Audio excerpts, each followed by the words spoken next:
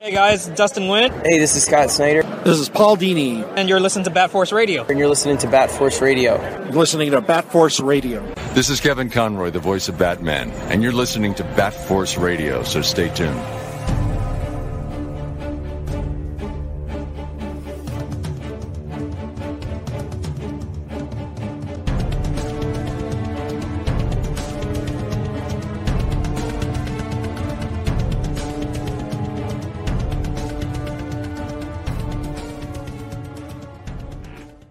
Welcome back to Bat Force Radio, the only DC and Batman podcast with no limits. We are going to be rolling through. We have been talking for the longest time, if you've been listening, about jumping into a Grant Morrison read-through.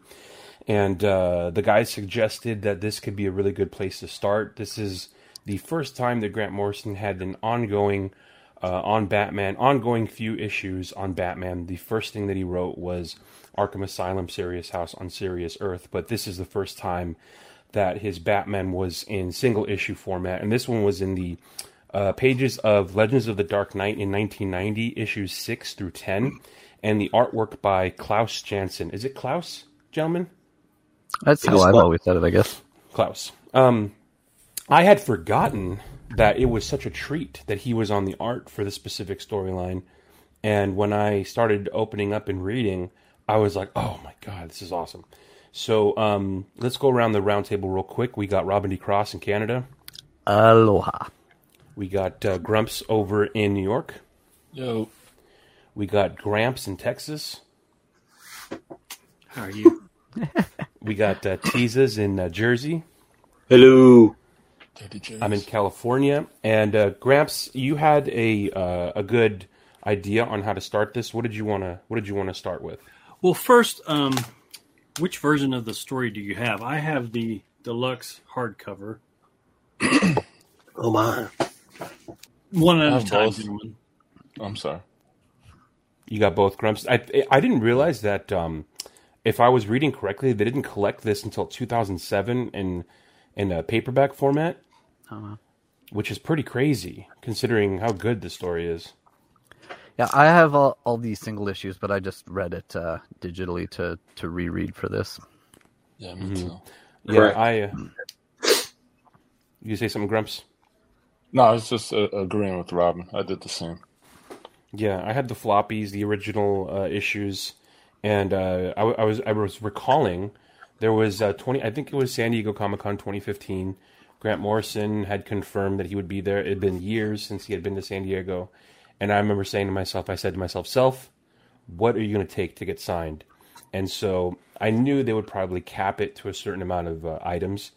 I did not want to be too rude, but I didn't want to miss out on the chance to get Gothic signed, because I did have those individually. So I took my first edition copy of Arkham Asylum, and I ever so gently tucked the issues into that, just to see if I could possibly get a couple more signatures. I think they had like a 4-item limit, and I made sure to be as front of the line as I could, to not be a jerk and take up too much time, just to move through the line swiftly.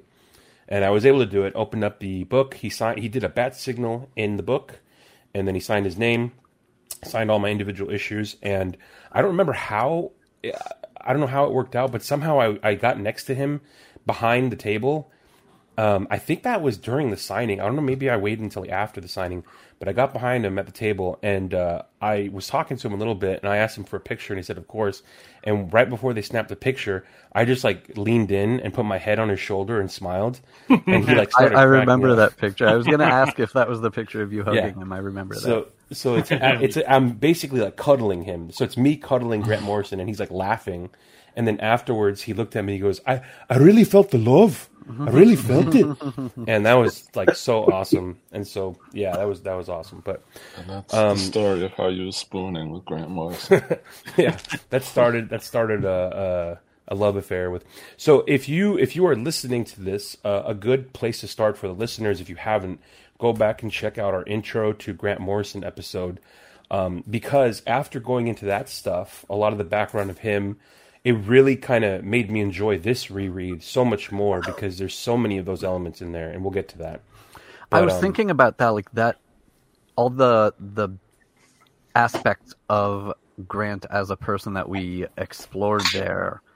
And once you know some of that information about Grant, it becomes sort of abstract that they have even written Batman comics. Not only written Batman comics, but so many and so well that this person who is into all of this occult stuff and magic and the sigils that we talked about last time, this is a Batman creator. It's kind of bizarre. Yeah. And let's start with we'll go like we normally do. I think we do story, then we do art. We kind of talk about a little bit of a little bit more things in detail after that. But let's start with the story. So we'll go a brief summary. We're going to spoil a lot of this stuff. So if you haven't read it, you might want to read this now. Yeah, it's only been out 32 years or so. Yeah, this came out originally in 1990. Exactly. And so it originally came out in 1990. So this was after he had written his graphic novel Serious House on Serious Earth. He had already worked on Animal Man. He had worked on Doom Patrol. He'd been starting some stuff in Vertigo. I was trying to find out where on the timeline he wrote this in relation to his experience that he had that really informed The Invisibles. The Invisibles, I don't think, was until 93 or 94. So that was afterwards where he kind of incorporated a lot of that. But obviously he was already into a lot of these kind of occult themes, as we can see in this. But so the story essentially is there's this murderous person on the loose in Gotham who's got the mobsters of Gotham spooked out. So much so that they've decided to enlist the help of the last person they would ever want to, which is Batman.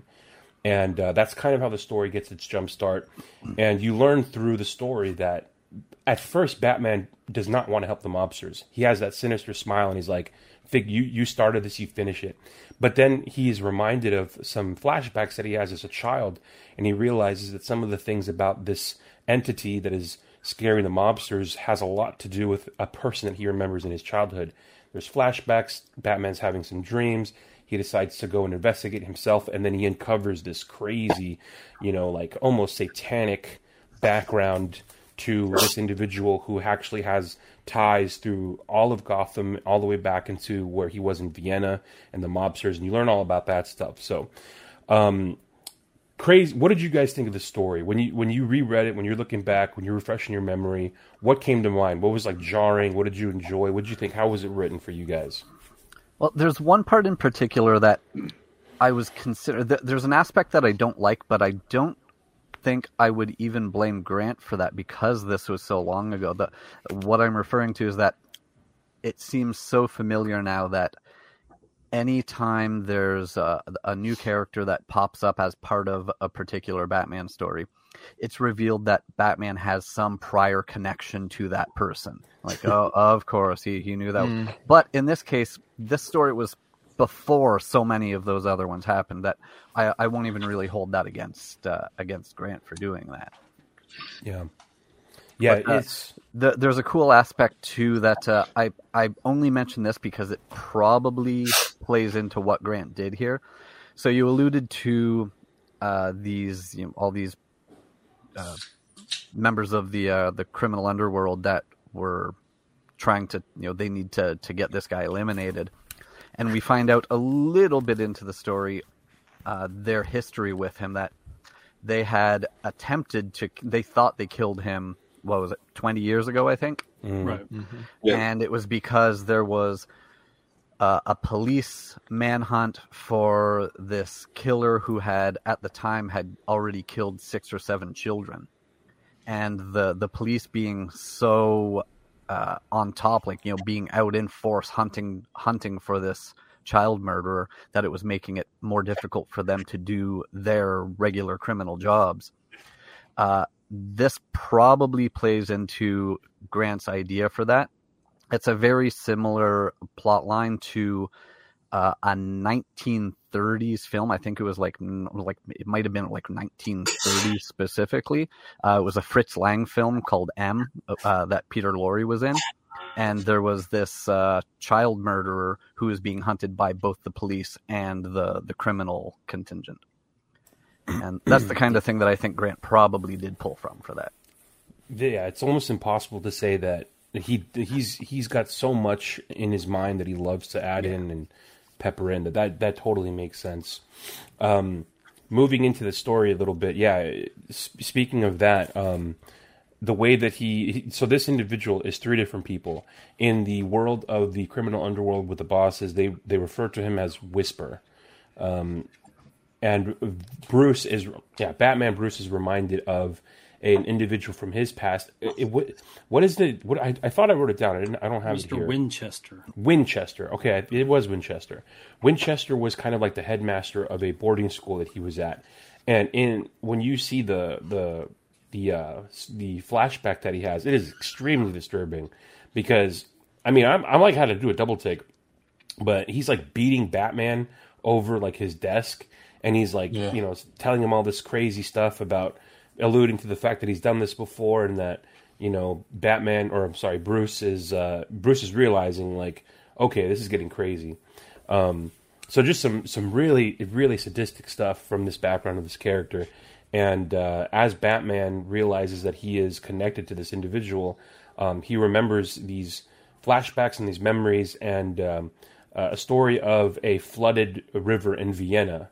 And so he decides that connecting the Austrian accent to Winchester, he decides he's going to go to this town and investigate. And that's where he finds this whole crazy background story of this cult where it's like this priest named Manfred decided to dabble into the occult. He's getting into all these different types of rituals and black magic and all this stuff and heretical beliefs, and he essentially decides to start indoctrinating the priests of this place into all of these practices. That right there, Manfred, he was kind of seduced. First of all, they talk about how Manfred was like the top dog, the example amongst all the priests at this monastery. And then he was kind of seduced to the dark side, right? By this young people that showed him that there was this belief that the only way really to obtain salvation is to know more about the sin. Mm-hmm. And that's where I was like, okay, this is getting into what Morrison specializes in, kind of the occult stuff. And there is that belief where how can you, know what true salvation is unless you've experienced what it is to be, apart from God. You can't have that appreciation for the deity if you've never, been estranged from salvation. So that's where pride came in from Manfred, saying, I can save this young man. I can steer him away. But then the more and more he got hooked into it, he started falling into the sins of the flesh, the lust, and there were even some nuns that showed up. And by this time, Manfred had kind of twisted over some of the other priests, and pretty soon the whole monastery had just turned into, a place of debauchery and evil deeds. Hedonism, right. The opinions of Grandpa Batman are his and his alone, not that of Bat Force Radio. That is true to a fault. Just kidding. When I read that part too, I was kind of thinking like maybe that was his perspective on religion too, because like even through history and whether you dabble in the Catholic Church or any other religion, there is always some type of corruption and sometimes there's perversion in some instances or some type of corrupt underlining factor. And the fact that there was that altar that was underground, and if you think of like it was completely opposite of what they stood for when they were underneath in that layer where he was summoning, it looked like he was summoning, I guess, Satan or something like that. You saw that upside down cross where it was like an animal, the beast.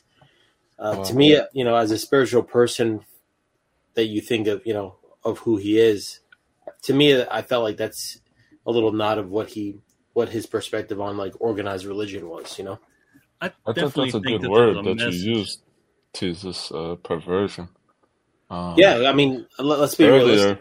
There's always something down the line where you see some type of priest or some figure that's like respected in public, that this corruption does go down, so he's more of a spiritual person. He believes in like dimensions and entities and stuff like that. And to me, I think when you start talking about organizing religion, he sees it as a cult.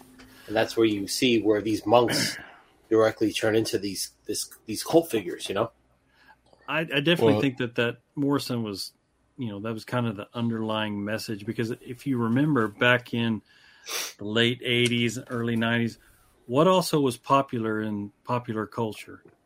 TV evangelists. And it was almost like when I was reading this, I kind of had to remember and take myself back to this time when this story first came out, because it's a lot different culture and society now than it was then.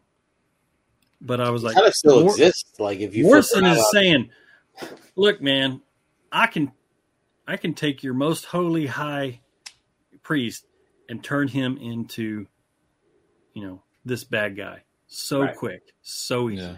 It's really it only takes one moment, Right. But I think you gotta really go back. I'm sorry, I forget which book it's in, but Tom sent the image with Batman and the bat signal. Oh, it was inverted. The bat signal is upside down, and so that is sick. Yeah, there it is, and that's on purpose. That is, some symbolism right there. Yeah, I guess Batman being the Jesus archetype or whatever, and Winchester maybe being the devil of some sort. I love how that just pisses Batman off. Yeah, because there's a moment where Bruce Wayne is recalling being in school, and he's got his little friend there with the orange hair, and the friend's like, "We're in hell, we're in hell, we're in hell." I forget what Bruce says, but it was. Oh God, I love that part. He says he says that Winchester is the devil because he has no shadow, and then that circles back to how the gang bosses are talking about Mr. Whisper. They say he has no shadow, he casts no shadow, and that was your first clue that something's off about this guy.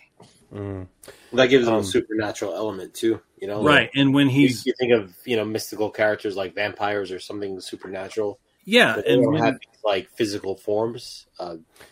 He uses that ability, and he uses the cord to envelop his soul to not cast a shadow. So again, nods to magic and nods to like dark arts that Morrison is into kind of checking out. Another thing I wrote down that I loved. I think it was when they were talking about TZ, when you were telling us about the group that he's starting to now involve all the other monks in the monastery now they're all falling into this like hedonistic, selfish behavior, and they're starting to like do these like mass rituals, like abusing these a whole group of nuns. And at some point, one of them or someone says, "The kingdom of hell is within us." So it's like hell isn't a physical place you go to, but it can be tapped in from within you. Like there's evil in you. And if you look for it and play off of it and let it out, like it can become powerful. So that was like a really crazy thing that I wrote down that I remembered. Yeah, they almost became like primitive, like we kind of saw them attacking like the innocent nuns or whatever, where they were kind of like grabbing them forcefully and pulling from all different directions. It's like they were under a trance where they became more primal. In that state, that part that you're talking about, Gramps, when Batman comes onto the roof after he sees the inverted bat signal, and they're explaining to him, "We knew that you wouldn't come just for the regular bat signal. We knew we had to send some sort of message, so we inverted it. So you knew something was up." And a great panel in here is when he shows up and he hears their story, how they're pleading about, "You got to help us. This evil force is killing us one by one," and Batman. He's like, what does he say? He says, "It's no, how dare you bring me here?" And he's got like this, he's almost like sadistic in his look, pointing at the inverted signal. And then afterwards, when they ask him for his help, he just says no. He's like, "You started this. He's like basically like, let it consume you. It's got nothing to do with me." As he walks away, a very brutal version of Batman in this. In that caught me off guard. I think he said, "How dare you?" like 3 times. How dare you? Excuse me. And to me, it almost elevated him. Like he was talking down to them. Like Yeah. Yeah, amazing. As we move through the story a little bit, there's some more themes that some more things that occur.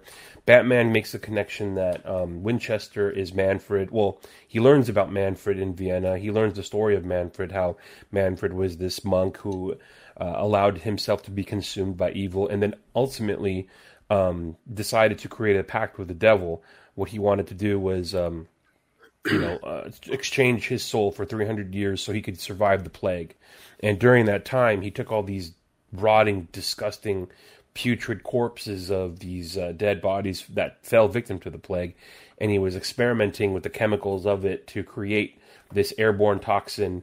And the eventual plan that he reveals to Batman is that he's going to trade, he's going to kill everybody in Gotham and use the souls of those people to trade for his one soul, so that the devil will no longer take him to hell after his 300 years are up. He designed and it talks about this early in the book, about the opening of this big cathedral in Gotham on May Day. And later we learn that Winchester or Whisper, whatever you want to go by, he designed this cathedral to be basically, what do you call it, a soul trap? Catcher. Yeah, soul trap. That makes me never want to go into one of those big cathedrals ever again.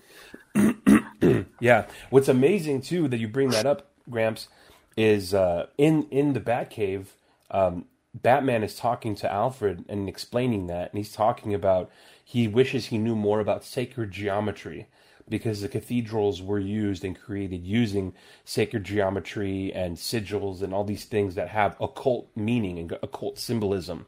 And the occult symbolism and the geometry of the cathedral creates, I'm forgetting how he described it, but the resonance of the vibrations from the chanting and the way it's arranged and the way it captures and shoots your soul in a specific direction, and it's all to do with the stuff that Morrison was kind of like a student of, sacred geometry being something that is extremely old. And if you Google sacred geometry, and if you're listening to this, there's so much stuff there. That's just a little nugget that Morrison just slipped in, and it's like, oh my God, that's a whole topic in itself. And he's a student of this.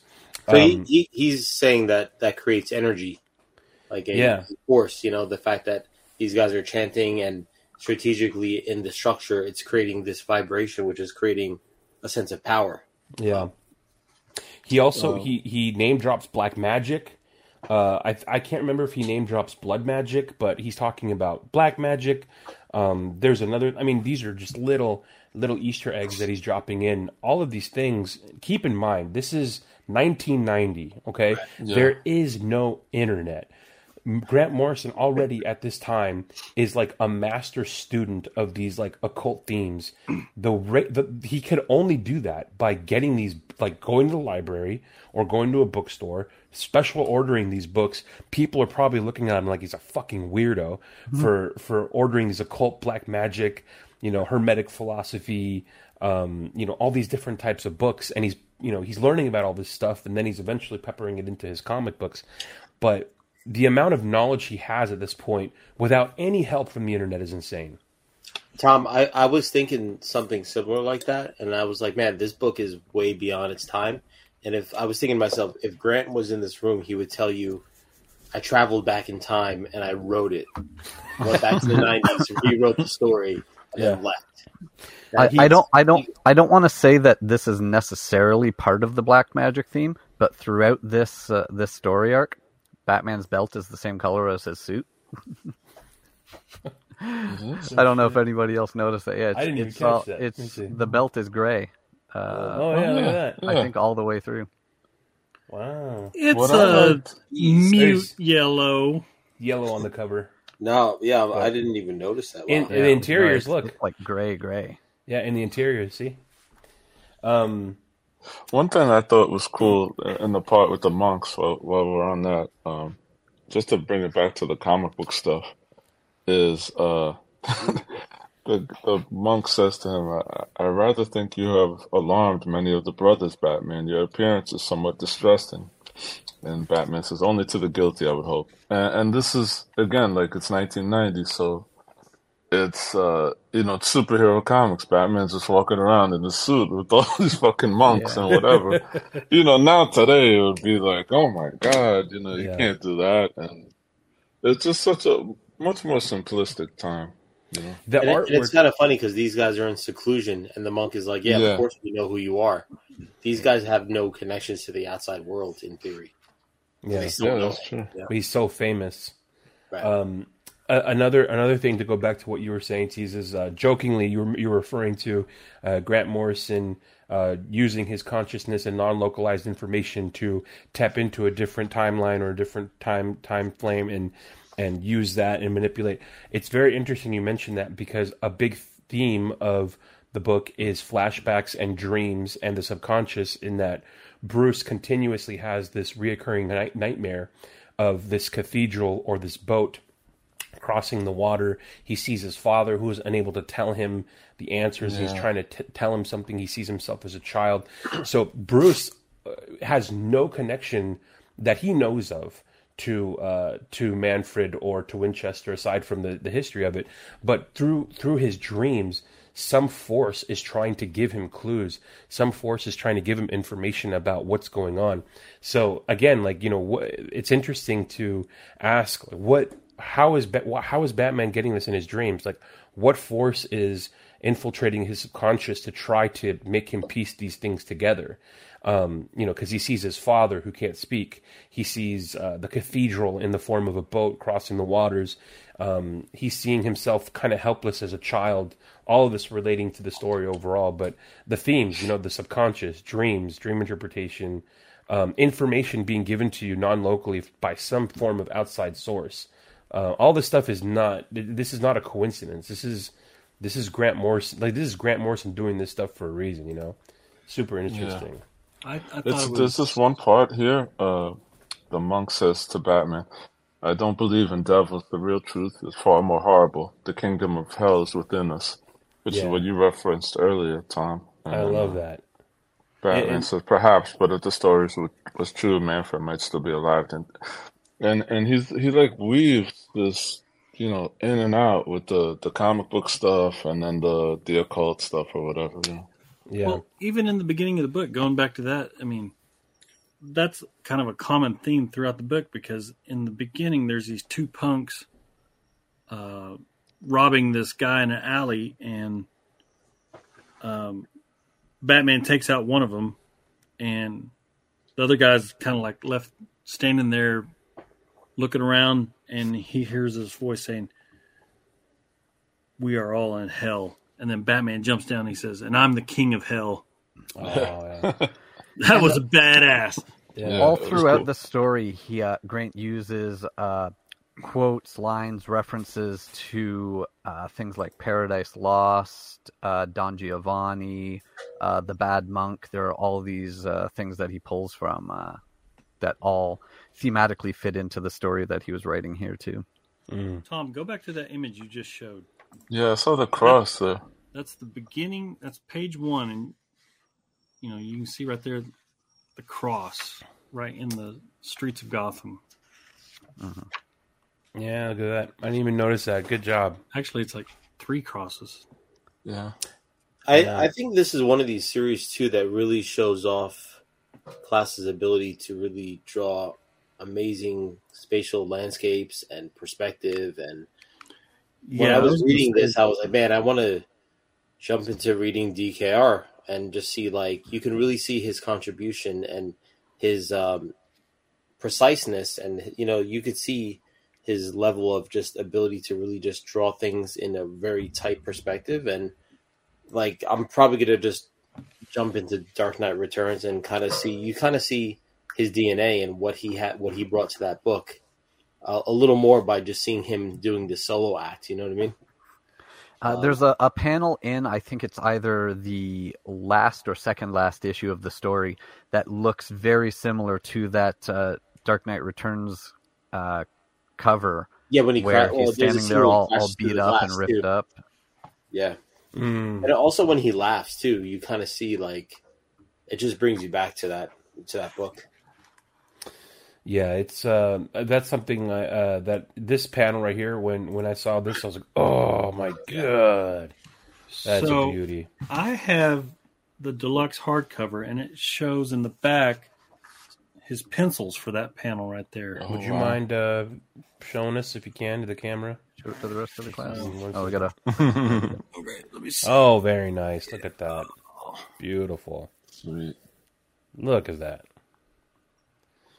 Oh yeah, good stuff. I would love to have one of the unwrapped versions of this story, just to see like the pencils, because looking through the pencils in the back, I'm like, I love this. I love seeing the unwrapped pencils like that. Klaus doesn't have. Does he have his? There's a DKR unwrapped, but there's no like Klaus Janson unwrapped, is there? No, I don't think so. Deserves one. Or like a gallery edition of some of the stuff that he's done. And I know this is jumping ahead a little bit, but Grant Morrison actually drew a diagram of Mr. Whisper's death trap, just to kind of help Klaus create the panels and the flow. Is it in there? There you go. Yeah. Okay, where's it at? Right there. Oh yeah. Yeah. Oh yeah. It looks like a torture, like a medieval torture device. Yeah. Yeah, which of course Grant was obviously like into and probably researching, and is what he wanted it to look like. You know, so kind of getting to this, finishing up the story, so we can move on to the art a little bit more. At the end, obviously, Batman confronts Whisper, who reveals himself to be Manfred, as well as Winchester, and he reveals his plot to Batman as he's in that trap. Batman, of course, being Batman, breaks out and is able to stop the bell from ringing, which would have reverberated and released the toxins of the plague infested germs of the basically, like, it's like a big fart dust of death, right? Into the streets of Gotham that would have been inhaled. It's like, imagine crop dusting and someone's like inhales your whole crop dust. It's like disgusting.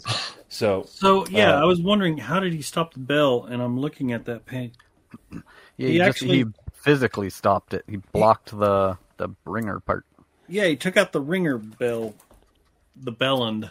Which is also that was also, you could say, Bellend, wasn't it? Which is also kind of like the message that he sees in his dreams with his dad, right? Doesn't he get that message to unlock the rose? Or unlock the rose. That's like a clue that he's getting, dude, in his visions. Non-localized information that he's able to pull from somewhere else in the collective consciousness, man. That's Grant Morrison right there. That's not a coincidence. That's him, dude. That's so wild. Like, I don't to know that stuff. So he stops the bell from ringing.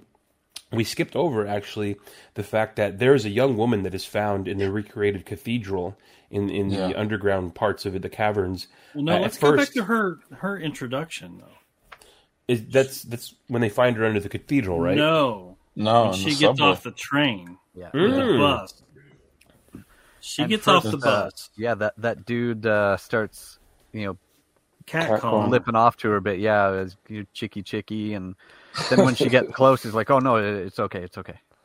Yeah, and I was like, he sees something when she gets up close. Right. She gives him a look, and he just immediately backs off, and you're like, okay, who is this person? What's that? Yeah. Who did you guys first think it was? Wow. Selena Kyle. Yeah. I thought it was maybe, gosh dang it. It felt very year one, that scene. Coming off the train. Yeah. Could have been. I mean, because all these Legends of the Dark Knight were supposed to be kind of following year one, right? Still young Batman in his early adventures. Yeah. I don't think they're necessarily canon, though. But yeah, definitely early Batman. What was her name? Gosh dang it. Yeah, as you move on into the story, you realize that she seems to be, well, you think she is the reincarnated nun from the cathedral in Vienna, which reveals herself to Batman, as like this ghost see-through apparition. And you continue on through the story, and you realize later on, again, this nun that, they abused her earlier in Vienna. Burned her she's at the back stake. now. Burned her at the stake. Now she's back to get revenge on Whisper. And you think that's what's going to happen, but then it reveals, which is even crazier, is that she's Lucifer coming to collect the check.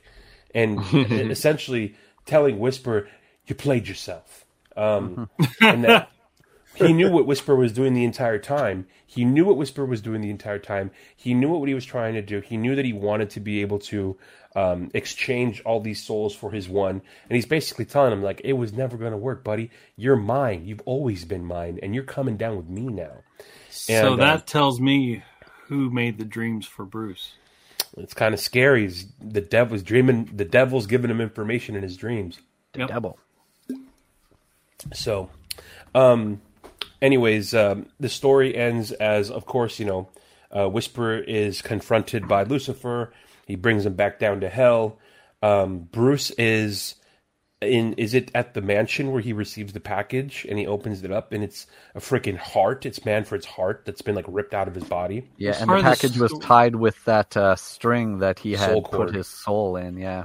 Part of what the priest in Austria told him was that, they killed this nun. They burned her at the stake, and the legend has it that she still roams the flooded monastery searching for her killer, and her soul is like attached to this place. And so Batman takes the heart and throws it in the lake. Was it Lake Dress? Yeah. To free her from her curse. Does anybody else's heart fucking stop when Gramps was talking and his door just opened? I think that's Louis. That's little Louis. Jesus Christ, dude. That was perfect timing. I saw it in slow motion. Fucking hell. I got my lights off in here too, so it scared me even more. Oh my god. That imagery of the burning nun is really just really incredible and iconic and very ghostly. Like it really makes this a real ghost story, especially that cover too. But I always remember growing up having that one cover, thinking it was just very, very dark and very like horror. So to me, I always love that cover. Absolutely. But it's about salvation too. Like it's like a typical, to me, that kind of sums up like a horror story, or like it reminded me of like The Ring. It's like where that it's a tormented soul, and they're at unrest until they get heard or the murder solved. And that's really what happened. Like by him throwing that heart back into the lake, it put her soul at ease, and she was able to kind of be at comfort. And I was thinking before that maybe the devil used her as a vessel, you know what I mean? Like, or used her physical body as that moment to communicate to Manfred. But she had a tormented soul, and then that's where it was kind of put at ease. And you could see that little glimmering in the lake, I think, as he throws the heart, where that's kind of like his way of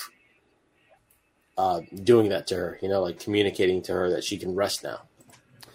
It's absolutely like, again, the whole theme of like what you're talking about, closing the portal, closing the circle. Because what's really a ghost, like people, what's really a ghost? That it could be like an entity that has unfinished business, What's awesome is there's quantum. There's people right now, scientists who are trying to study if there is an actual phantom biosphere like around the Earth. So it's like another biosphere living right next to us, a parallel universe next to us, which, if that's true, could open up the idea of, okay, well, what resides in that phantom biosphere right amongst us or in us? And it could be, things might phase in and out of there. It could be ghosts, it could be spirits, it could be souls of those gone who haven't, been able to transcend to a different plane. It could be Bigfoot, phasing in and out in the forest, maybe. Anyways, but yeah, so that's the story there. He takes the heart back to the water, throws it in the water. And let's start getting into the artwork a little bit more. As we mentioned, I completely forgot that Klaus did the art for the story. So what a surprise when I opened it up. Like, oh yeah, dude, no way. And then, as we discussed earlier, that one panel where Batman's on the roof of a building and you see the inverted bat signal. I mean, that's just... that's good stuff right there. That's how you comic book. What did you guys think as you're flipping these pages, you're seeing this artwork? What's it doing for you? I can't imagine, like, back then, somebody like, I don't know, let's say Neil Adams or Jim Aparo. I can't imagine them doing this book and it being as good. Yeah. Because it would probably be too clean, if that makes sense. It does, yeah. Yeah, there's definitely a grittiness to it. And, talking about Neil Adams, as I was reading this too, it's like he's one of these... I feel like Klaus kind of took that gesture that Neil did so well, where Batman gets spooked a few times, and you can really see it in his eyes, and that's where I think Neil Adams kind of was one of the first to really add that emotion to the cowl and gave some movement to the eyes and the face, where he was scared a few times, and Klaus kind of did that as well in a few panels, where you don't really see that often, where the cowl and the mask become a gesture in itself, where he's grinning or scared. And he was definitely scared a few times throughout the arc. Yeah. He's got, I like this one near the end when he walks into the cathedral of all the hanging dead bodies of the mobsters. Yeah, just the colors, and I mean, even though it's unexpected colors, but just the perspective, and there's just like a sea of just dead people that he's collecting. I love how Klaus... Yeah, there you go. There's that grin, too, Yeah, I love how Klaus controls the camera angle and perspective. We talked about perspective, but some of his best panels are like the wide-angle shots of the city and the looking down from the cathedral from above and the cave and just... I love how he... that panel like you just showed where Batman is surrounded by the dead people hanging above. Yeah.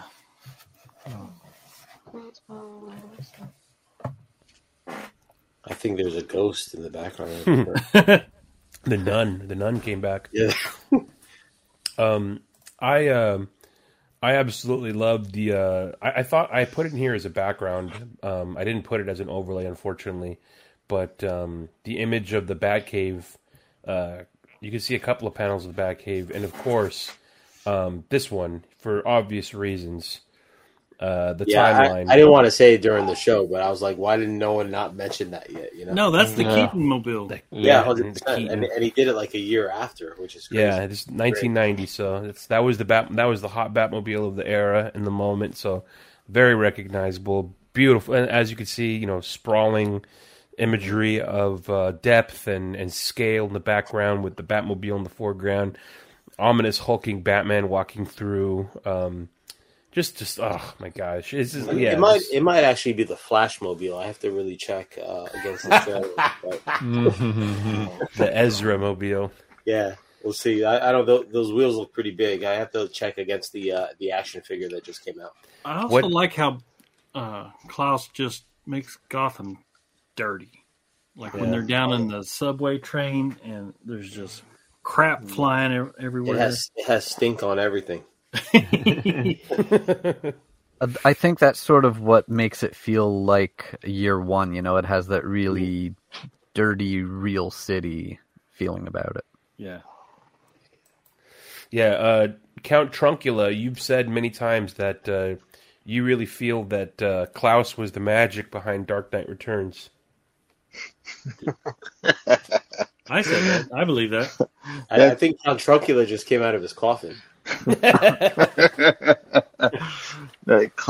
Klaus did save Dark Knight Returns, but this right here, Gothic is like Klaus had his best. You got to look at his draftsmanship in this book is just really evident. I feel like he just did a lot of cleanup for Dark Knight Returns, but in this book you get to really see his technical skill, and the muted colors really brought this one to life. It had a really good supernatural undertone, a lot of good Shakespeare nods and whatnot, and I think Klaus and Grant Morrison. That's a pretty nice tag team right there. So yeah, this is one of those.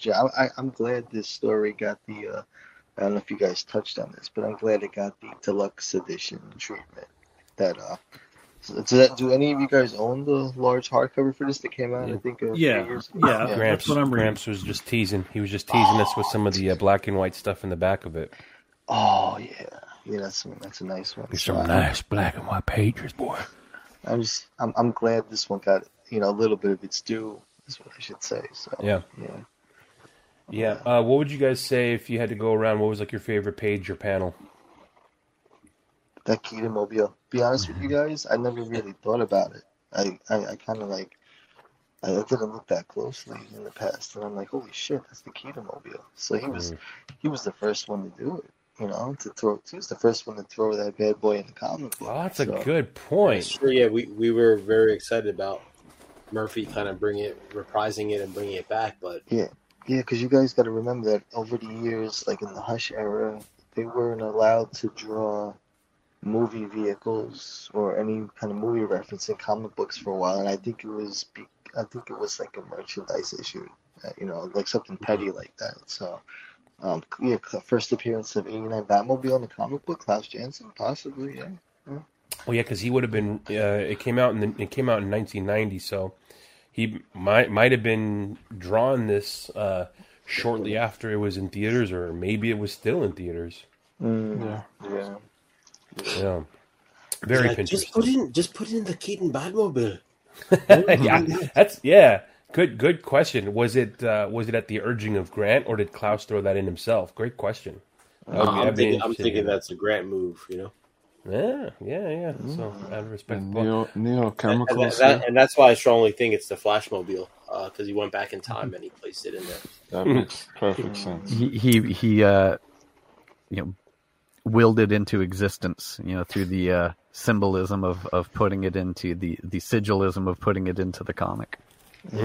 So little fun, quick Butterfinger tidbits. So like how you have short 3 to 4 issue it bursts through the anthology known as Legends of the Dark Knight, and some of these arcs had like their own Batmobiles drawn for them, and Eagle Moss Automobilia actually made die casts of some of them, even though these Batmobiles just appeared in like a few pages in one issue, and that was it. So that was kind of really cool attention to detail as well. So, yeah. What'd you guys think of the art overall? Oh well, unbeatable. Really, like what more could he have wanted than what Klaus did here? Klaus at his best. It really added to the storytelling. I mean, it gave definitely. It that, like we said, the grit and the horror element. Yeah, I think elevated the story. Kind of like everyone's input on whether they like the landscapes or showing that discipline of him as a teacher and getting really gritty. I think you really see him switching gears very quickly. Like one page it's like this, and then the next page he's going really gritty. So he's showing that high level of skill where he's just flexing. It's not. It looks consistent, but it is inconsistent because he's constantly just shifting gears, and that's part of the mood. Like Count Chocula was telling us, and he's setting the mood, and that is a visual sense of storytelling. So he's showing this just next level where he was ahead of his time, and it's amazing. Solo act. He didn't get we see him as an inker and someone that has that ability, but this is where this is it. This is shit like we said before. This is his best. Not only was he probably the first to draw the Keaton-mobile, but he may have been the first to draw someone getting a swirly in the bathroom. He's checking off a lot of things. That's a good point. Yeah, you think he got dunked in the toilet, probably, right? He got a little. Grant was trying to work out some of his childhood trauma. probably. I want to know. I would love to hear what were Klaus's thoughts as the script's coming in and he's reading the things that he's going to have to draw. Like, what the fuck you want me to draw? like how do you put all that narrative together into a vision? Yeah. Controls all over the place. Yeah, okay, now I want you to draw the bloated carcasses of the plague-riddled, people of this town. It's like, this is some crazy... I want to know, too, what the editors were thinking. Like, if you think about this is 1990, right? Think about, like, the state of, mainstream media, and there's satanic panic all over the time, but I think back then it was there, too. So, imagine, like, someone seeing these themes in these comic books. Like, they're probably, shitting their pants. He's like, I want you to draw a dead kid's head in a trash can. Well, Grant was known to push the envelope even back then. I mean, I still say Arkham Asylum is groundbreaking to this day. It's just, fantastic. So, I think he was a bit of a visionary in that sense when it comes. Yeah. So. Yeah, and it's a beautiful story, visually amazing, peppered in with. It's so funny, man. Like when you guys said, "Oh, let's do Gothic," I was like, "Oh yeah, for sure."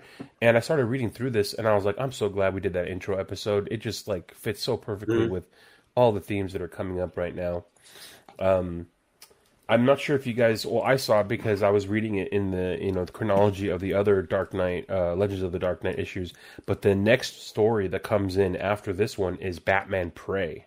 Another heavy hitter. I know, Charles, you said back in the day, you said your favorite series has always been Legends of the Dark Knight for that very reason, where it's just like heavy hitting team after heavy hitting team after classic story after classic story. You have to understand, some of these stories that came out of that run are really heavy. I don't think you can get grittier stories than some of these. I don't want to give too much away, but Faces as well that came after that was just it's like a mind fuck at the end. It's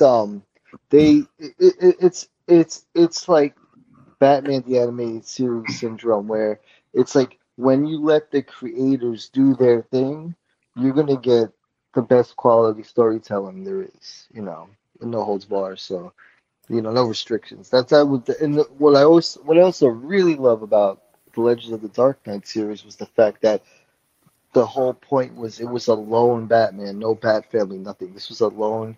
I think it was like more of a year 2 Batman, but that was the whole, theme behind it. What kind of like linked everything together was the fact that it was lone Batman stories. So and they were fantastic. Like really, like the gritty 90s, man. It's just it was a match made in heaven. It's funny how this and the animated series were the two things that followed up the '89 Keaton movies. So it was like a Batman renaissance, if you ask me, when you really think about it. Yeah. Yeah, because the movie kind of opened the door. You're getting away from that Bronze Age Batman where he's not bubblegum anymore and he's not blue and gray, and now you're seeing Keaton was like, shit, this guy is fucking hurting people, and he's dark and he's got a black suit. So now the comics are responding to this hype of the movie, and how do we tell that same story of grit and dark? Yeah, Batman, Rest in peace to Danny O'Neill, because he was the one who pretty much spearheaded this idea as well for Legends of the Dark Knight. He started off, his story was the one that started off. It was called Shaman, and it was it went on for a while too, and it was really good. Unfortunately, we never got collected editions because I think of all the different creators, unfortunately. But that would have been a great hardcover collection if we could get all those together. Well, I also think, Legends of the Dark Knight also piggybacked on this little known story that came out in 1986, where it sold millions, just jumped off the shelves. Klaus had a hand in that. It was called that Dark Knight Returns book, and they were like, "Yeah, let's do some more of this. Let's, we got year 1. Let's keep this going. This sells." Right, and that opened up with, and we reviewed it a while ago, but books like Cult, like that reminded me of just the same vibe as occult as well, where it kind of deals with these subject matters. No doubt. And with you Bernie. mentioned Denny O'Neil. He also did another story in Legends of the Dark Knight, Venom, the one where God damn, man. Oh Batman, yeah, you know, the one where fails he's to save the juicing. girl. Yeah, he fails to save that little girl's life because he wasn't physically strong enough to push that rock on her, off her, and save her from drowning.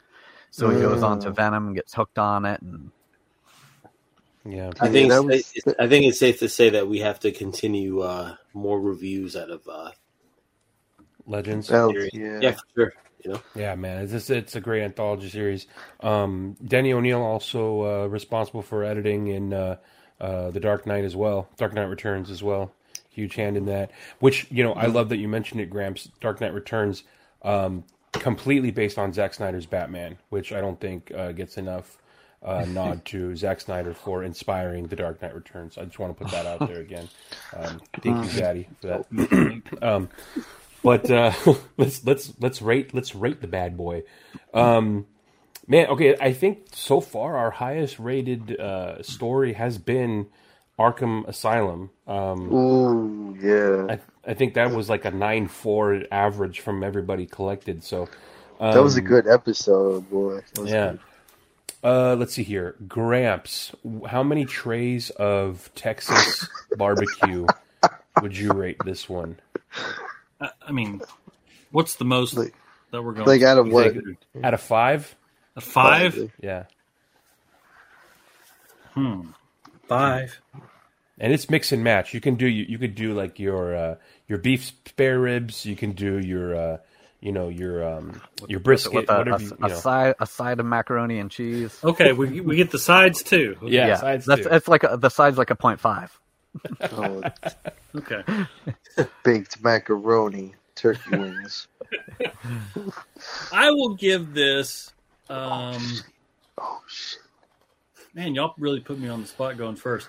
But, it's got to be said that not every book and not every story gets its own deluxe hardcover reissue. And so it's noteworthy that DC Comics felt that this story was important enough to do so. And I'm really glad that they did. I give it a solid 3.5. Okay, good. And Better than average. Better than average. My one little knock is just how, and this is just me being petty, but I felt like there were certain instances in here that, in the plot and story, that weren't fully fleshed out. Like, I didn't understand why these clocks, when Bruce is in the room, were all stopped at 8:25. There were like 5 of them, and I'm like, why are these all stopped at 8:25? I didn't understand that. Yeah, and we only know that they're stopped because Alfred referenced explained that, sitting in this this room full of stopped clocks. And when the elevator crashes and the lady's there with her wig off, I didn't understand. Well, it was there's the phone conversation when someone is delivering the message about these people that were killed in the elevator, that was one of their guys who was dressed as a woman, and because he says, "Oh, so much for the macho image." Yeah. That's kind of what I thought, but I Yeah. didn't really want to go there. But Yeah. and then the part where Bruce is like explaining to Alfred, when I was a kid, Mom and Dad sent me up to this school. I was like, wait a second, Alfred would have been there the whole time. He would have already known this. Yeah. it's So funny. why I are you thought that having too. to explain to Alfred that Me you went too. to this upstate school? Alfred's looking around like, who are you talking to? I know. Right. The audience, Alfred. And then But when that's another thing, though. This is years before, That's like, what is it, 1990? Like 90. I guess So- that's just the Alfred of his universe. That's his version of Alfred that doesn't know. I guess so.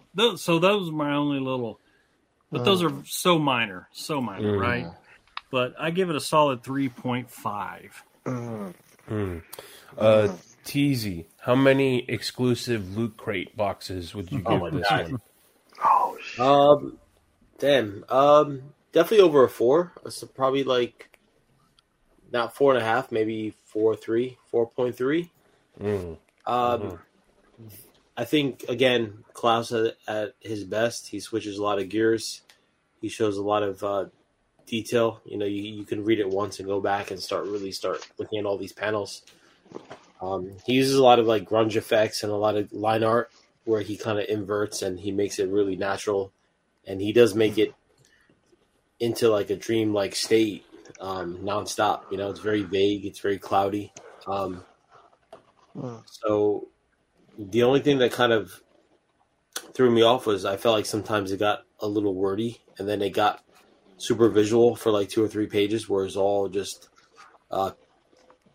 panels without any words, which was cool. But I felt like it got wordy, but that's part of the storytelling of of the story. So it's like, it was kind of, it's carving in all these layers of psychology with his fear and it being a ghost story. So it wasn't perfect, but I think together it was a really solid story, and I think it's highly underrated. And again, we said it before, like, it's kind of crazy that he's delving into this like 33 years ago, where now it seems like if you read it today, you would say it's almost ahead of its time, even now, so. Yeah. Believe him. I would say, low 4s, just shy under 4.5, but our art is incredible. I think it makes me want to kind of, like I said before, go back to Dark Knight Returns, and you start seeing again what Klaus's strengths are, and you start seeing, wow, all right, this is what he brought to that story. Because it felt like an extension of DKR a lot of times, and also Year 2 and all these other books. So it's great. I think I would definitely give it another read in a few years, another year or two, and there's not much to complain about visually. We got some good friends of the show over at the Bledsoe Said So podcast. We had Ryan, Nick, and Alex on an episode where we talked all about Department of Truth and occult symbolism and Grant Morrison stuff. This story is one in which I would recommend to friends like that who are into like other things that aren't necessarily comic related, that they might be into esoteric meaning, occult symbolism, things of that nature, and saying like, check it out, dude, look at this guy, what he's putting into these comics, right? And so for that reason, I think that I'm a sentimental guy. You put a Keaton Batmobile in a comic, I'm going to like it. And now that you guys are saying this might be possibly the first Keaton Batmobile in a Batman comic, I think we should fact check that. That would be amazing if that's true. Outside of the movie adaptation, yes. Exactly. Yeah. The artwork that Klaus adds to this, that elevates the story, Grant Morrison being one of my favorite writers. I mean, like, I had forgotten how good this was. And I think, like, I'm really happy that we did the research into Grant Morrison that we did, because it just made me enjoy it so much more. So for me, this is like, I would say like a 4.5 for me. It's just like, it's perfect, because like you can this is exactly what I want to show these people who are into this thing. And how do I get into Grant Morrison Batman? You could do Arkham Asylum, or you could do this. Like, both of them are really awesome. So for that reason, I would say for me it's a 4.5. I love the storyline. I love the little nods. I love the art. The artwork's amazing. So, Grumps, how many? I was gonna say real quick too, like the fact that he did all this in 5 issues is pretty amazing as well. Nowadays, if he were to write this, or just judging by today's standards, it would be 12 or 13 issues, and it would be totally dragged. It was really concise, and he delivered it in 5 solid issues. As Count Truncula was so eloquently stating, I think that's a nod to the freedom that these creators have in the Legends of the Dark Knight, where not tied to any continuity specifically, not tied to anything. Just here. If you were to write a Batman story, what would you like to say? Yeah, that's kind of what they do. So, Grumps, how many New York chopped cheese would you give this out of 5? Grumps is on mute. Does he know he's on mute? He might be undisposed at the moment. We'll come back to Grumps. Let's see here. Wait. There he is. There he is. Okay. Sorry, I was muted. Yeah. Chopped cheese is kind of a modern thing within the last, 10, 15 years or so. I would give this... I'm close to where you were at, like... Probably 4.25 bacon, egg, and cheeses. Damn. Believe. Just looking at this, I mean, you guys, I love Grant Morrison, and R.I.P. is my... I think that's what kind of, killed comic books for me. That was for me, enough. But there's, for fans of R.I.P., let's say, if you read Gothic, you could see stuff from Gothic come all the way back to in 2007, 2008, whatever it was, to R.I.P. And then there's a couple of small references, but there's a great reference here in the part where I guess Manfred meets the devil, let's say. And the devil says, "Oh, Manfred, my good and faithful servant, don't you know me?" That is what Dr. Hertz says to the Joker at the end of R.I.P., "My good and faithful servant." And the Joker gets super offended. Like, "I'm not your servant, I admire your work, but I'm not your servant." Nice. So, yeah, and then the art was, I mean, I couldn't imagine somebody else, drawing the story. There was just a couple of times I thought maybe Klaus took a panel off or whatever, but, whatever. Deadline to is deadline. What Jesus was saying earlier, in some points he's drawing the city, and then he's drawing ships at sea, and God knows what year it was. Then he's drawing monks, and amazing range. So yeah, 4.25 bacon, egg, and cheese. Beautiful. Count Truncula. How many? Count Truncula. How many nuns in the trunk would you give this one? Oh, okay. Oh man, I'll do a solid 4 out of 5. It's I try not to be too biased because I love Batman and supernatural / spooky elements, so that's like my thing. And I mean, Klaus really got to show what he's made of in this book. Straight up Klaus, uncut Klaus. It's not where he's editing something. It's like you get to see what he's capable of. Grant delivered. I like the Shakespeare nods. I definitely like the it's very uneasy feeling with that that dreadful feeling that they kind of capture in gritty Gotham. It also captures the gritty Gotham.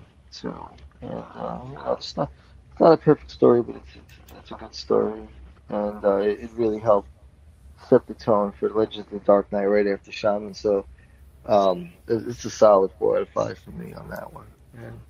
Beautiful. Yeah. Robin, how many poutines would you give this here story? Oh, I haven't had a poutine forever. Now you're making me hungry. We were talking about comics. Well, I like a lot of the themes and the sources that I feel Grant had to be pulling from, like the references to Paradise Lost and Fritz Lang, things like that. It's really cool to see the subject matter that Grant always puts into writing. But there are a couple things that knocked this one back for me a bit. One I mentioned earlier, which I can't entirely hold against him because he was doing it so long ago. But that recurring theme where any character, when a new villain shows up or something, Batman just happens to have this prior connection to them from earlier in his life. I just don't love seeing that pop up.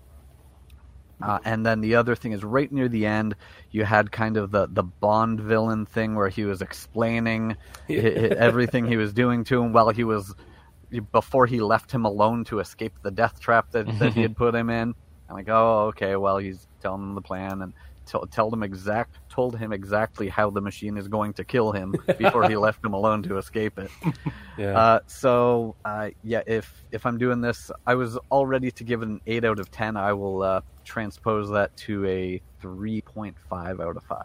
There you go. Okay. I feel like if this was an extremely non-biased, very honest review. Can Robin just cryptocurrency that review? Even so, I think this shows how strong of a story and artwork and all-encompassing that this actually is. That it's really hard to critique it. I mean, you can, but there's so many strong elements that it's still favored, you know. And I think that's what I said when I was reading this. I loved it. It made me pumped for more Morrison. It also made me like, damn, we got to do like Prey next. You know, like we got to do Prey. You guys mentioned Shaman.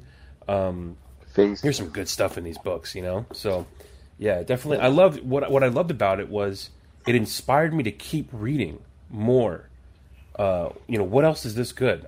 It's like, oh, I remember this. Oh, amazing. You know, like it's just like you get the craving for more. So, all right. But with that stiffing sound, if you even look at your hands in the original copies, it has that old, musty comic book smell, just like Milhouse in The Simpsons with 3 Men in a Comic Book when he's like, it smells like my grandpa. So it's just, it has like in those old ads, like, it's just, that's the full experience, man. If you can get your hands in the original copies, which don't really go for much, so it shouldn't be so much. It's like, yeah, that's the experience. Yeah, I want to find the original floppy. I mean, they did a good job with the new color in the deluxe version, but I now want to find the old floppy versions just to see that grimy, sadistic, dark Gotham. The covers for this run are great too. Each issue has a great cover. Oh yeah, that is really awesome to see. It goes great with the Gothic theme. The covers. I love that subway cover. He's on the train tracks. Yeah, there's litter flying everywhere. I believe that's the one that's cool. Ladies and gentlemen, go back and listen to our intro to Grant Morrison episode. Read Batman Gothic. It's a great combo in that, we delve real deep into all these hidden little esoteric symbolism and truths and occult knowledge that is going to run a theme through a lot of the stuff that Morrison does in the Batman run. I think the next Batman stuff he does, it technically was his official, the beginnings of his official run later on. We'll talk about that, but we talked about discussing possibly even doing maybe his JLA a little bit too, but that could probably be a separate thing. But yeah, anybody else have some last parting words? Beautiful. All right, that puts a nice bow on it. All right, guys, that's Bat Force Radio. Please check us out. Keep following, keep listening, and we will be back.